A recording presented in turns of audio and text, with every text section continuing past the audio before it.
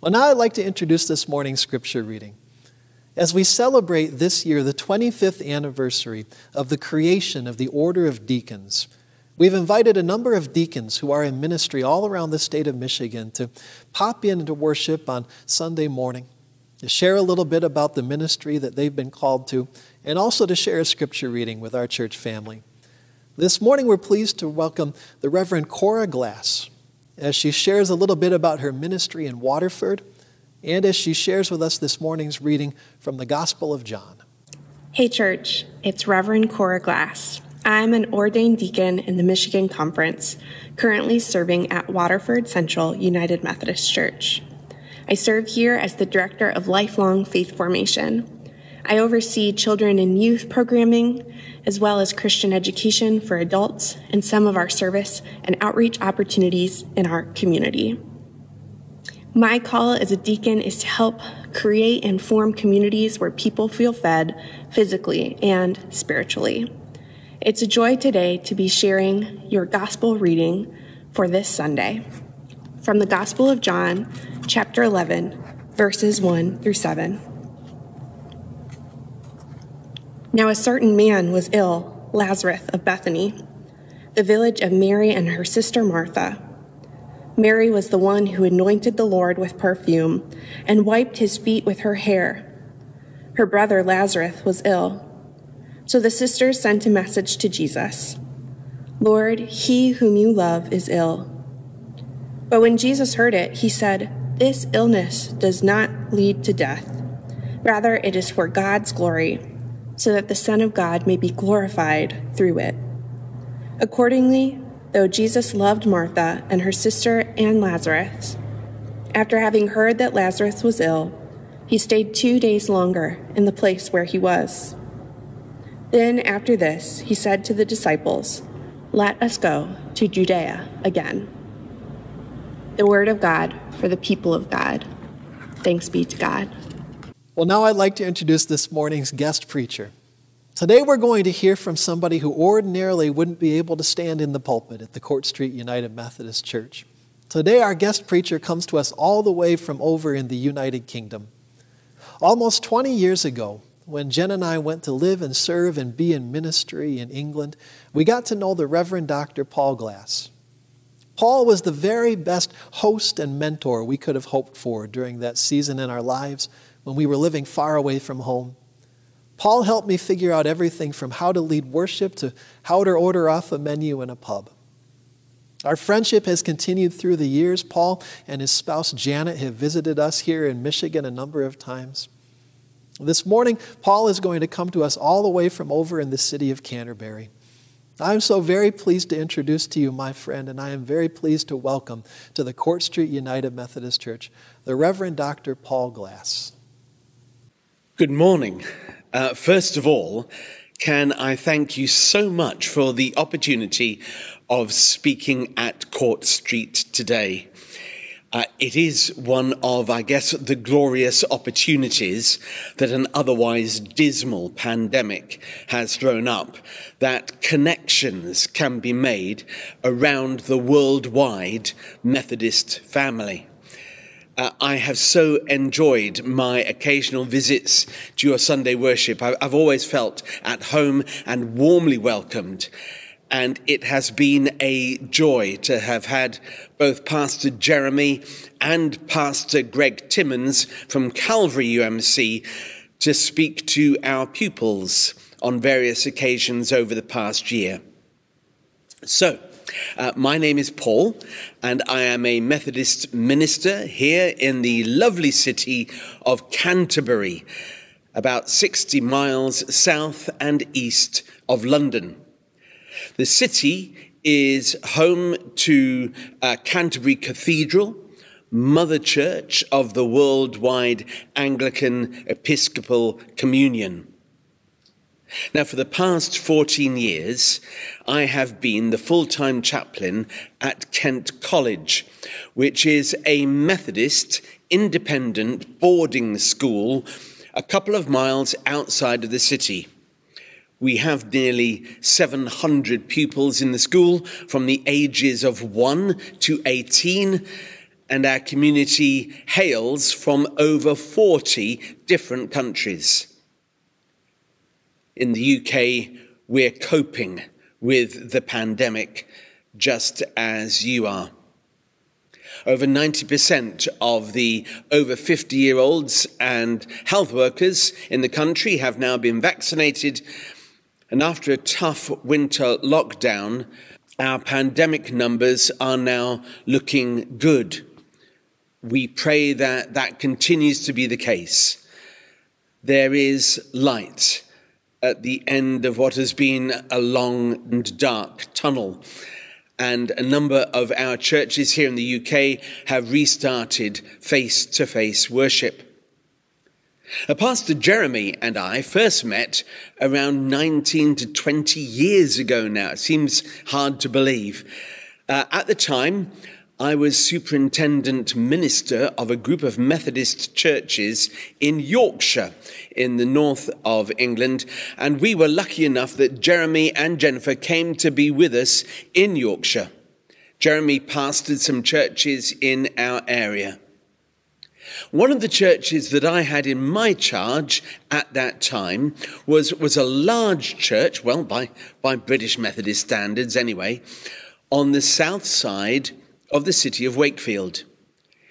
It was a suburban church that had an all-age congregation full of professional, articulate people.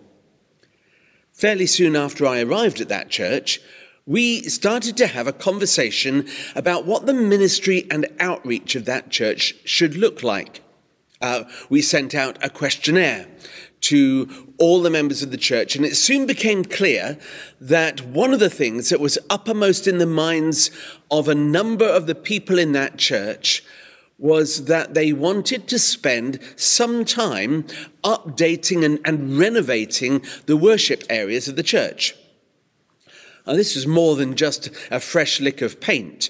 They wanted to remove all of the pews, move a set of choir stalls, light the space differently, and introduce a projection system with large flat-screen TVs attached to the walls. You can imagine, with a plan as ambitious and as expensive as that, there were some voices for it, and there were some voices against. There were some who liked the church as it was, who thought the money should be spent on something else. And there were others who were really keen to see these changes take place. It felt to me and the stewards of the church as though the numbers in favour and not in favour were fairly evenly split. And we felt that it might be worth just waiting a while to see what happened.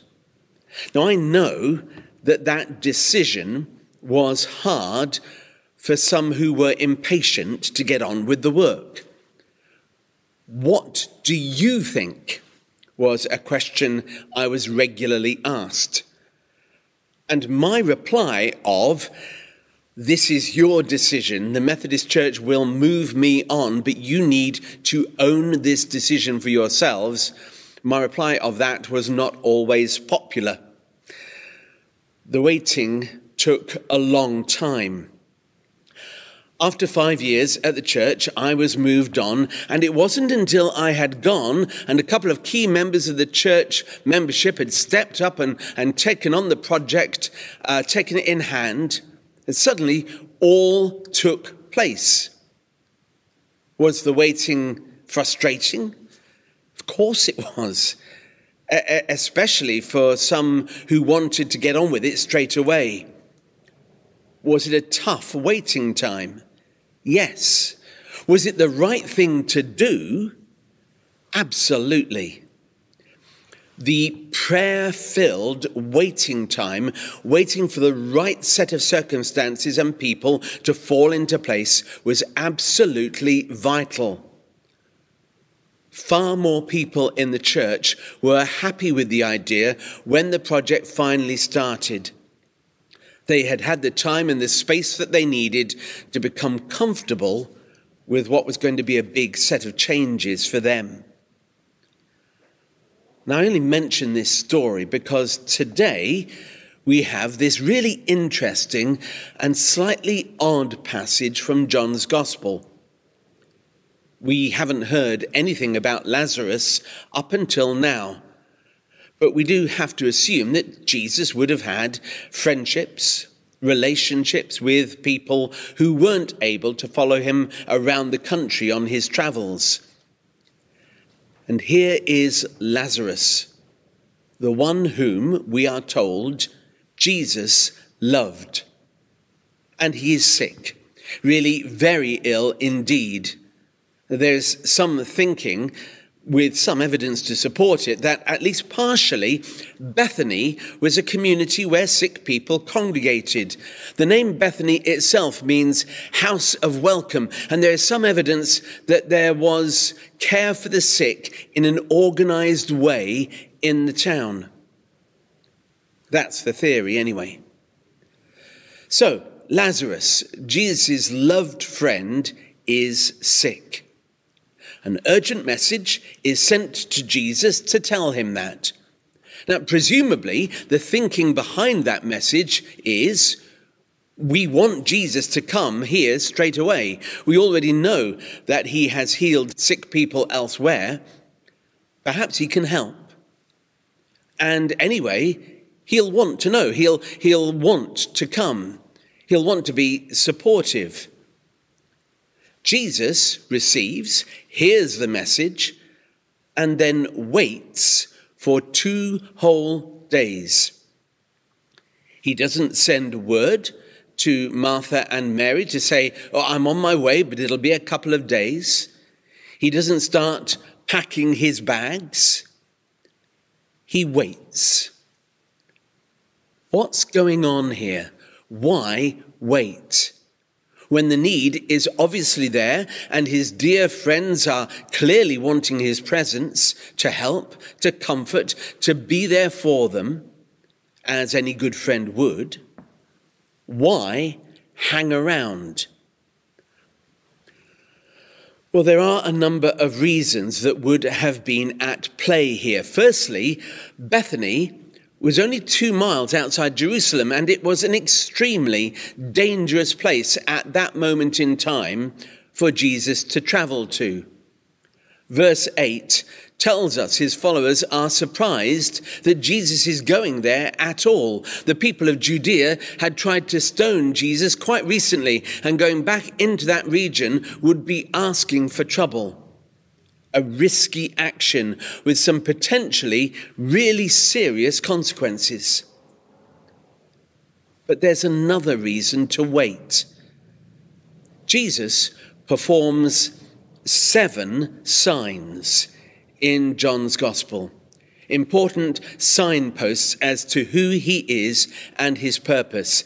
And this, the raising of Lazarus, is the last of those signs, and by far the most important. The sign that Jesus has power over life and death itself. The raising of Lazarus from the dead. The sign is carefully placed in the gospel story. But more than that, Jesus would have wanted to pray this through, make sure that everything was right before it took place. There is a right and a wrong time for a sign. So many things have to be in place. And as we've already seen, there is some significant danger attached to this sign. Jesus would want to pray and plan carefully, make sure that everything is right. Take his time. Make sure that it is God's time. I am not very good at that, waiting for things. It is not my strongest suit. And so much of life in the 21st century tells me that I'm right not to want to wait for things. Download speeds need to be faster. Access to information needs to be immediate. Even my package from Amazon needs to be here by tomorrow, no matter what implications that has for other people and their work patterns. I was talking to some students at school the other day, and I was trying to explain to them what taking a picture used to be like with a camera. Some of you will remember you bought a roll of film, you would place it carefully into the back of the camera and wind the film on, hoping against hope that the film had caught on those little sprockets on the other reel, because if it hadn't, you'd end up winding it back into the spool at the end of however long it was in the camera, and then you'd have no pictures at all. It could take weeks working your way through the number of pictures on the reel, sometimes even months of taking pictures. My memory is that there were usually 24 pictures on each reel. And you would then wind it back into the spool, send it off for developing, or take it into a shop that had a developing machine in it, and then perhaps that would take an hour or two. You'd get a card envelope. You would excitedly flip through the photos, realizing that half of them were out of focus. You could see your thumb in some of the others, and in many a picture, you'd missed the action entirely. It had happened completely out of shot because there was no way with your camera to get a preview of what had happened. We live in an age that wants everything by yesterday. And of course, we fall into that trap. Here in John, we see God's time, God's purposes at work. A purpose that says, you will need to take your time. Actually, you will need to take my time. And I know that that might be quite frustrating, but it will be worth it in the end. Often, it will only be over a long period of time, as you look back, that you will see everything fitting into place. And what seemed like a frustrating wait at the time turns out to be a time when valuable learning took place. Jesus sees and understands the big picture in this reading, the time, the needed time to wait. Because that is sometimes the only way in which God's purposes will be fulfilled. I'm standing here today talking to you in our school's great hall, our new 500-seater worship and performance venue. We began talking about it and the need for it 14 years ago when I joined the staff here. It was finally opened 18 months ago. Take time. Take God's time. Don't be sucked into the idea that everything has to happen immediately. There's a lovely book I read a few years ago called The Stature of Waiting. It argues that actually taking our time and waiting for the right time for something to happen is one of the most important things of all to learn. So take your time, try to become attuned to God's time. It will make all the difference. Amen.